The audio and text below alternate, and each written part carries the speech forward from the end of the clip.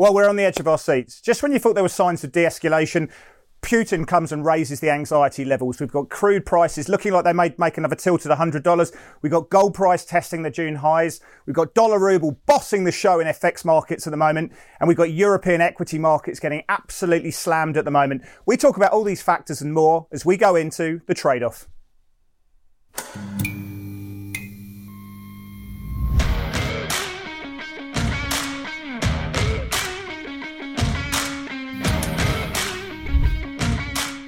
Well, hi, my name is Chris Weston. I'm head of research here at Pepperstone. In a moment, I'm going to be joined by my good friend Blake Morrow from Forex Analytics, and we're going to be unpacking, we're going to be navigating and analysing all the trends and all the thematics going on in this crazy world of markets.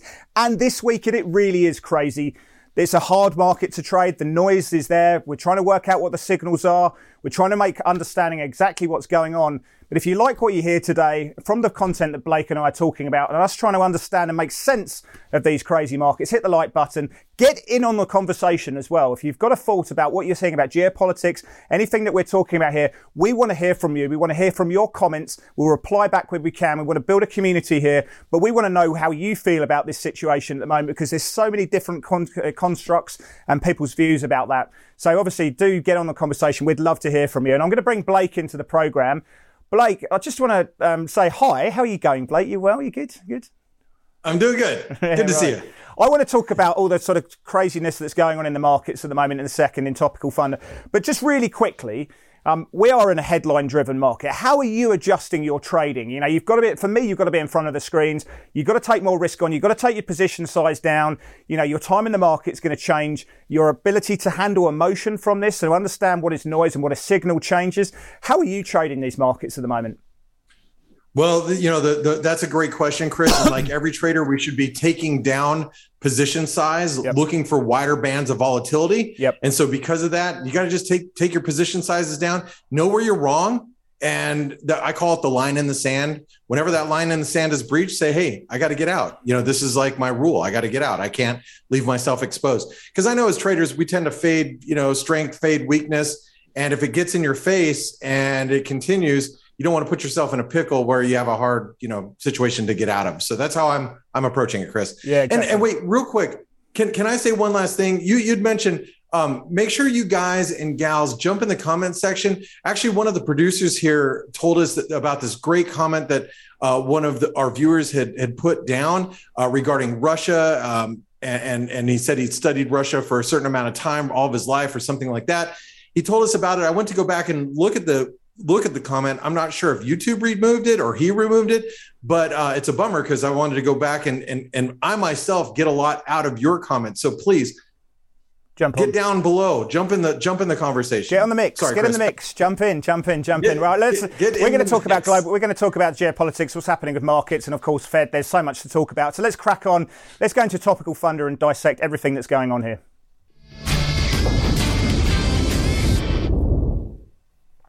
Blake, I want to bring up, first of all, we can't go past it. Obviously, I've made a bit of a play here. We're sort of talking about what's going on in geopolitics. We've now seen Vladimir Putin coming out and talking about these two separatist states, giving them independence, putting his throw behind what's happening there as well. He's now under the Russian law got his belief that he has the legalities now to put troops on the ground in the two separatist regions. By all reports, we are seeing troops maneuver into the eastern states there that are separate, that obviously are controlled by the rebels there and have been since 2014.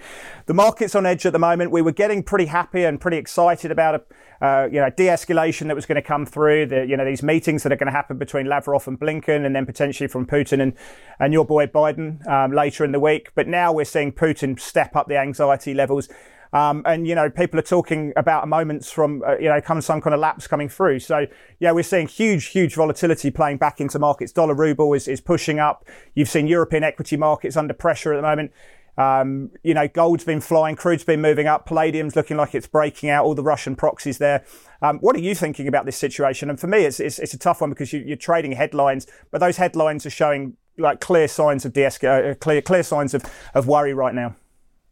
Yeah, and that's always kind of a worry when you have an escalation of, geopolitical risk escalation like this. But in my years of trading, every time I can recall any type of escalation in geopolitical risk, Now I'm speaking as an American, unless it's something on our ground, which, September 11th, think that way. Dips have been bought. So if you're specifically focused in US equity markets, it might be a little bit different than focusing on a European index, right? But I'm not so sure I would be selling into this weakness. I got a couple of charts to prove that in a couple of different indices as well that I want to share with you guys later today. But I know that now markets hate uncertainty. So now that we've kind of okay, well, Russia's going in. So now what? I mean, are they going to be lobbing grenades at each other, or, if no one's getting hurt, do we just, how do we trade this? And for us, for traders, I tend to buy the dip if I can. And in this case, I'm been nibbling at a few things pre-show. So I'm staying clear. I think the market's telling us that we're on peak uncertainty. I think Putin has made his case very clear at the moment that he, about his demands and what he wants. And I think, he wants to revive the USSR in some capacity. So I don't think we're going to get any clarity anytime soon. And I think in that peak uncertainty, the buyers stand aside, the market sells, and you're going to start seeing some further bearish trends at the moment. So I'm staying quite cautious around what we're seeing here at the moment. And there's going to be some trades that I like the look of at the moment. So I think we're in peak uncertainty. The market is trying to price risk. It's very, very difficult to do. And, I think in that situation, we've got a buyer's strike on our hand until maybe these meetings later in the week from the officials will give us some solace. But for right now, I think we're at the eye of the storm. Market doesn't know what's going to happen, and they're selling risk in the back of that situation there. Well, you got to send 3 kids to college. I only have to send 2. So I'm going to take a little bit of risk here. That's right, yeah. Chris. All right. Let's move it over to the gold, silver, or silver gold ratio, however you want to look at it. Yep. The reason I wanted to talk about this, Chris, is gold is obviously broken higher. I mean, gold broke out. We broke that, 1880 level was a big resistance. We came back, tested. We tested 1850 last week. We held that. We held 1880. Now we're back above 1900, spiking higher early in Asia, early for you guys, late for us, but it's spiking back, towards 1910 spot right now as we speak. One thing that hasn't followed is silver hasn't followed. Silver can't even get over the 200-day moving average, for crying out loud. So, I mean, if gold continues to rally, does silver play catch up? Or I guess the flip side to that is, Chris, as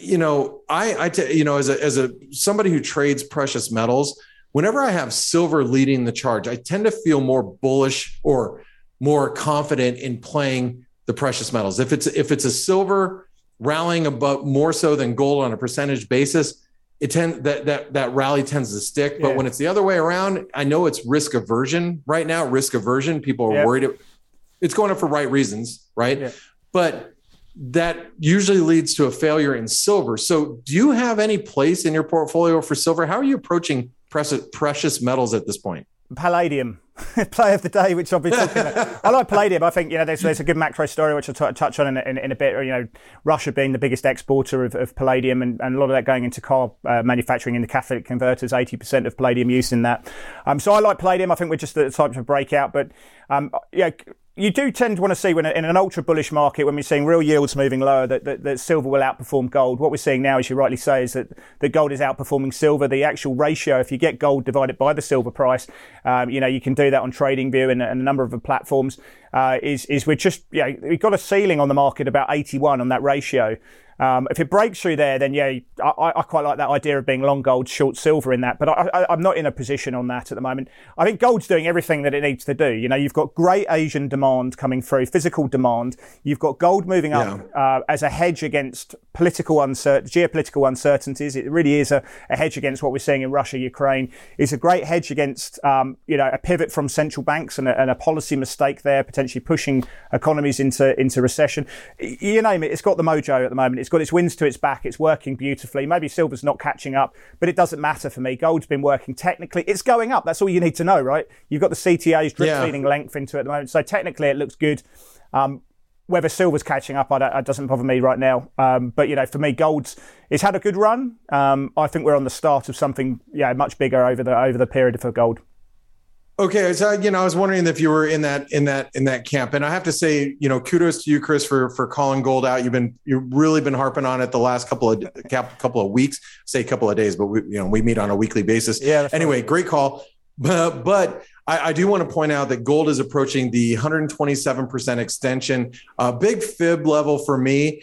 And so I'm watching gold really carefully, especially if in the event risk gets bought. Let's say people look past Russia and they start looking at the macroeconomic environment and they get past all this and we see risk bounce a little bit. I'm going to be watching gold. If it dips much below 1880, I'm going to be a little worried about the precious metal complex. And I think that's what we need to be looking at. And I think if we do see a Lavrov Blinken meeting and we get some headlines that show de-escalation, I'm not saying that's definitely going to happen.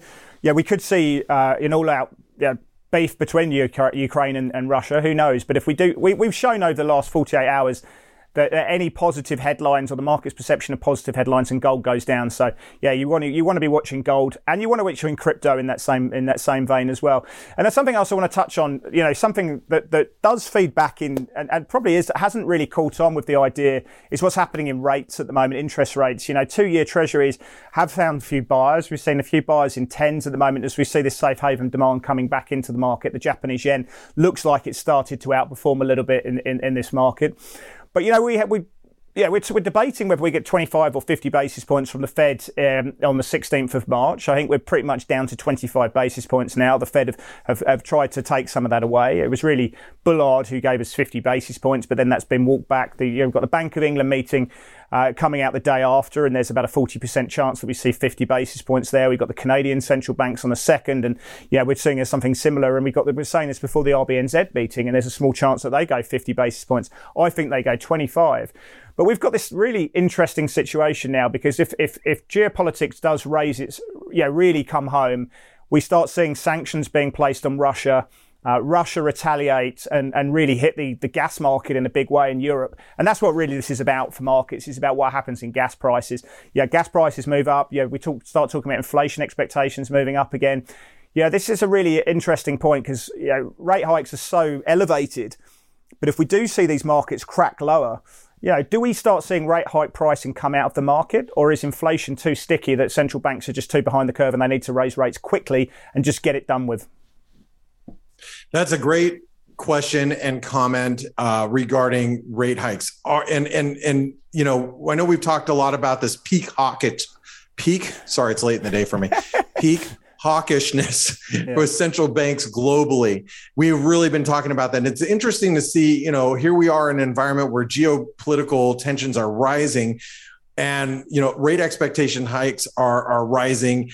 And it's like, I don't know if we're actually going to meet up to those expectations. And I'm kind of with you, Chris, but at the same time, I do think inflation is here to stay. Yep. And obviously, not only has the Fed been wrong, but every central banker has been really wrong. How about this, Blake? How you've got a situation? We've got a US of inflation at 7.5%. We've got oil prices at $95. We've got natural gas prices at $4.81 at the moment. They potentially could go above $5 if Russia was to really push on the sanction and pull back on gas prices and gas exports and various factors. But yet the Fed is still stimulating. They're still buying bonds. They've still got zero interest rates, but they're still buying bonds at like 30 billion a month or so. But yet we've got these inflation dynamics. I mean, when you talk about policy mistakes, people are saying, well, the policy mistake comes from central banks raising too aggressive. It's not. Policy mistake comes from a central bank having still stimulating in these dynamics. It's mad. It's absolutely crazy, in my opinion. It is, and we should have wound that down, last meeting, and that's what we're going to find out really in mid-March, right? Yeah, is about the bond buying program and asset purchases. So, I don't know, Chris. I'm in the camp that I don't think central banks are going to come near to what people are expecting. I tend to agree. I mean, JP Morgan calling 9 consecutive rate hikes. Don't think we're going to get that. But you go and have a look at euro dollar futures, the interest rate market there. The market's pricing in a small degree of cuts in 2024. So that's where, they're saying that they're going to stamp on the accelerator. I think they need to, but it's going to push the US economy into recession. I think that's what we're hearing from the bond market and the rates market at the moment. Wow, that's they start talking about cuts before we even hike. That's crazy. All right, let's let's turn it over to the S&P because I wanted to talk a little bit about the S&P in light of everything. I mean, we're at levels that we were just at a month ago? I want to say back in January, like early January. We're at the same levels that we were at back then. We're only 11, 12% off the highs, all-time highs, Chris.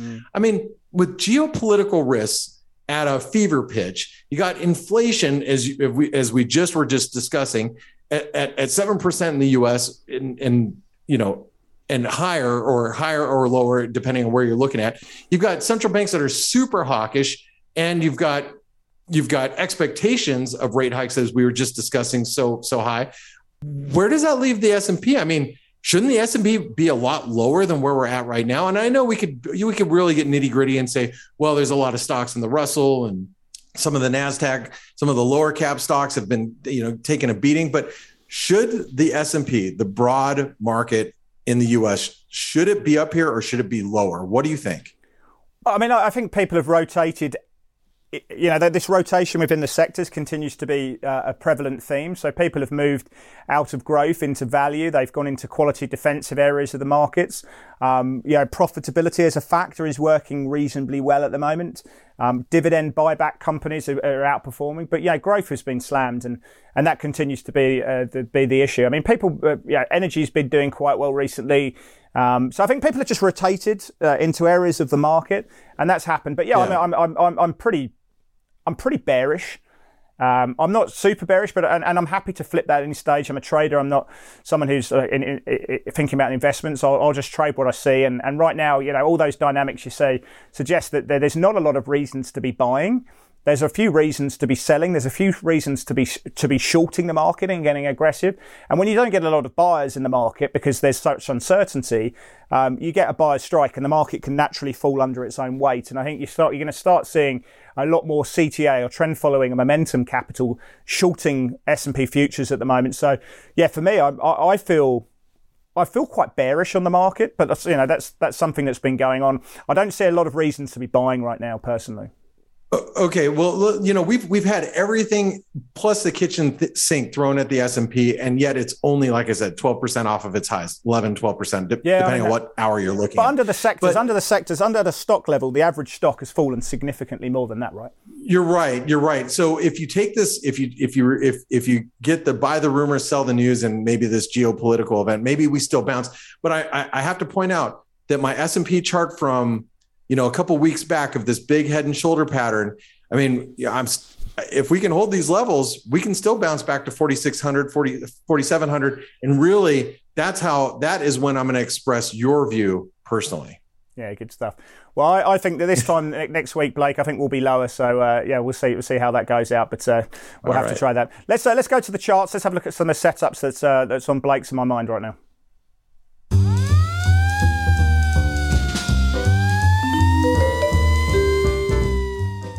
Well, first one I want to touch on, Blake, is crude.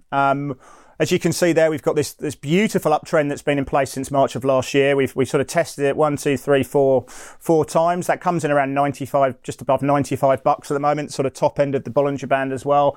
We've just held every pullback that you can see, the middle of the Bollinger Band, the 20-day moving average constituted by that orange line has been a buying opportunity. So we've seen some long wicks, markets traded through the 20-day moving average. The buyers have stepped back in. It's closed firmly above that. We're grinding higher. I think we break the uptrend personally. I think we do that. Obviously, that's going to be really down to what we see in the news flow. For me, it's one of those things in the trading markets where you position for the worst and obviously as a human hope for the best in that situation. And I think in this, in my mind, I think we now have another crack at the uptrend or the rising trend. I think we break through it. And I think that would be then the catalyst to take us into $100. I think the fundamentals are pretty good. I know we're sort of debating what happens in the Iranian nuclear agreement, but that for them to come out, agree, and then to flood the world with an additional supply. I can't remember exactly how many barrels that they'd be looking, 2 million or so. I think that's a slow moving ship. For now, right now, it's all about what's happening in geopolitics. That is a headwind to price than what's happening in Iran. But for me now, it's about the slope of the curve. The curve is ridiculously backwardated, showing shortages. We break through that rising trend, and I think that will be the catalyst to $100. What do you think? I don't disagree with you. The only technical hurdle I have is, and I use a lot of real simple indicators. And speaking of RSI, the real simple indicator, I use the RSI quite a bit, and it is very divergent on this rally. So I think that if we do make it to 100, we're going to be capped around there. And I would almost argue that we're up at the upper end of this channel on divergent relative strength. That does worry me on a technical basis, but I don't think you should be bearish while we're above $86, $87 a barrel, Chris. I think it still looks good. Yeah, I think so as well. I think $100 is a barrier, and I think when we get there, there'll be a bit of wood to chop. Get your axe out, Blake, because we're going to be chopping away, and I think that's going to be a hard one to break. We've got this rising trend. It just says to me, if we can break and close above that level, the art of breakout trading comes into its own. If it can close there on a daily, if not a weekly basis, I think that tells you that the market has the emphasis to push into the round number. And I think $100, there will obviously be a few sellers in there, some supply to come through. And I think that will be a level that the scalpers will look at very closely. But I think that if we get a break of that rising trend, that's going to be a very, very powerful force. This needs to be on everyone's radar right now. Awesome. Well, let's turn your attention to Bitcoin. I actually wanted to look at cryptos last week. If you don't recall, I had a setup in Ethereum. That's right. Yeah. I wanted it to break. Yeah, I had to break a neckline, which it tested the neckline, never broke. So it failed at a setup of an inverted head and shoulder pattern. But Bitcoin, and these cryptos have been heavy. They are definitely risk proxies. Absolutely. As far as I'm concerned. If you 100%. Want to take on any risk, yeah, you buy Bitcoin, you buy Ethereum, you buy Litecoin, whatever coin that serves your, fancy. But Bitcoin is coming into what I consider very, very strong channel support. It comes in around 35,000. Somewhere right around there, there's an 88% last line in the sand for any Fibonacci trader. If it breaches the 88% retracement, we're probably going, chest up. I could have said other things, but I'm not going to. But family show. The family show, like. It is a family show. Earmuffs, kids. Just kidding. But Bitcoin really is coming into that support around the 35,000 level. I think that's, if you guys are bulls, for crypto bulls, it's got to hold that level. If it doesn't, I think we're going to see 25, 27,000 again, somewhere down in that neighborhood, maybe even 20. What do you think here, Chris, with Bitcoin? Yeah, look, I mean, again, I think you made a great point. This continues to be your high beta risk proxy. So what I mean by that is that if the Nasdaq's going down 1%, you're going to see Bitcoin down 3%. You're going to see Ethereum 3%. You're going to see Litecoin down 5%. So it moves in the same direction, just at a faster pace, effectively. So that's what we call the high beta to the beta play. So that's why it's a great trading vehicle. You will pay slightly wider spreads than those major indices, but you're going to get a greater movement to compensate for that. So look, I think this is a great risk proxy. If equity markets continue to find a lack of buyers and they continue to go lower, you're going to see crypto trade lower. You're going to see crypto on a positive reversal. If we see Putin showing signs of de-escalating tensions around that, then you're going to see crypto moving up. I think we trade lower in the short term there. As I say, I'm a little bit bearish at the moment, and I'm happy to change that when I see signs of a more positive backdrop and people wanting to buy risk. But in this backdrop that we're seeing a great uncertainty, and I think we are in peak uncertainty, I think rallies in crypto are to be sold, and I think there's a higher probability that we trade down into the low of that channel there as well. And talking about risk and talking about something that really sort of extenuates my point here is the Mac Daddy of liquidity vehicles, and that's the ARKK Innovation. I mean, this is Cathie Wood's fund. Every time you see the market down, you see her on CNBC and various programs at the moment. People talk about this fund. Yeah, there's a large degree from the trading community of Schadenfreude when this market goes down.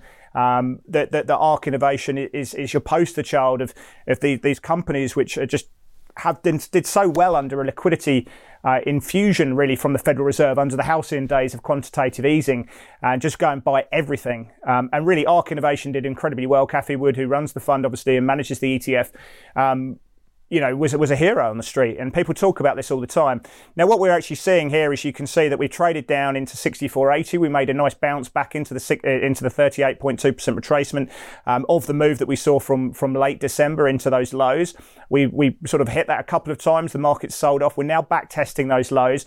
I think this is a great poster child of what we're seeing from these liquidity vehicles. As liquidity is now being withdrawn, or we're gearing up for a liquidity withdrawal, probably from around June, these names are getting absolutely pummeled. The stocks in her portfolio in the ETF are getting pummeled.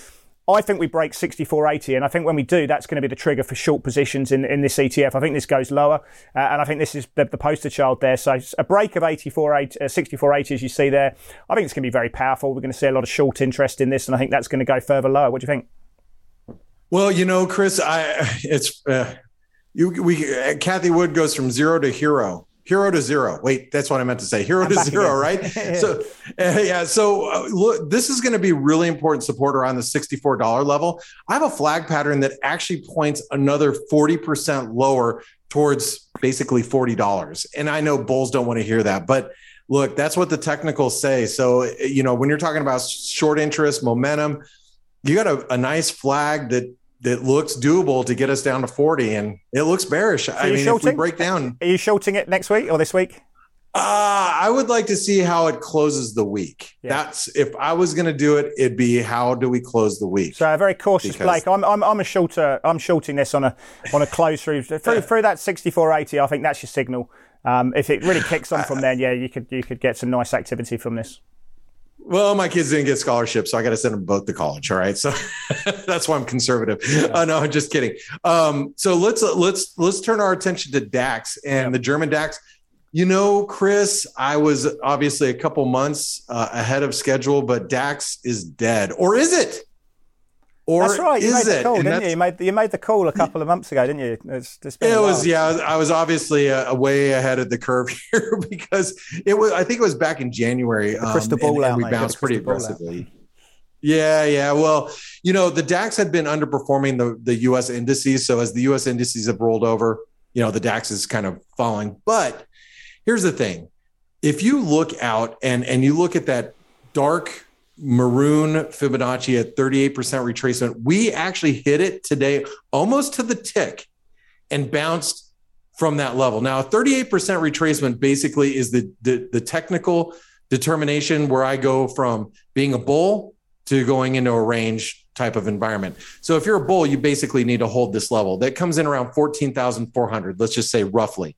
Now, while we're below the 14,800 level, I think you sell rallies, but just be mindful. If you guys are short the S&P, you're short the DAX, keep an eye on the DAX, because if we get a false breakdown and we just get back above, let's say 14.8, 14.9, this thing could really squeeze because we held the key fib level that I think that we could hold. So that's just, I want to throw out a warning for bears, just to be mindful of where we're at. Any thoughts here, Chris? Well, I think the interesting one is that being short euro is an interesting trade. It's the same as being short DAX, Euro stocks, all these markets. It has broken out of the trading range. That to me is the most powerful situation there.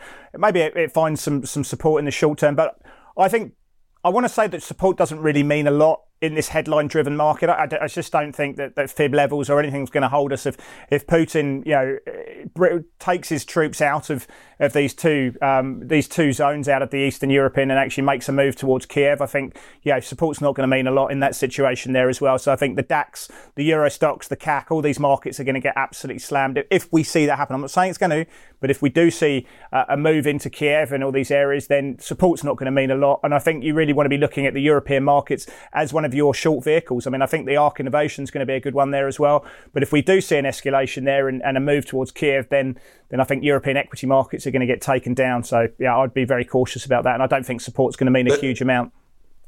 That's a great point about pointing out technical levels. They kind of go out the door when things get moving. They really do. I think in a news headline market, I think it's tough, isn't it? But I think there's a couple of plays that are catching our eyes and really focused on what's happening in the Russian-Ukraine situation, and something that I think is going to be put on your radar. So let's go to play of the day, see what's on our mind here.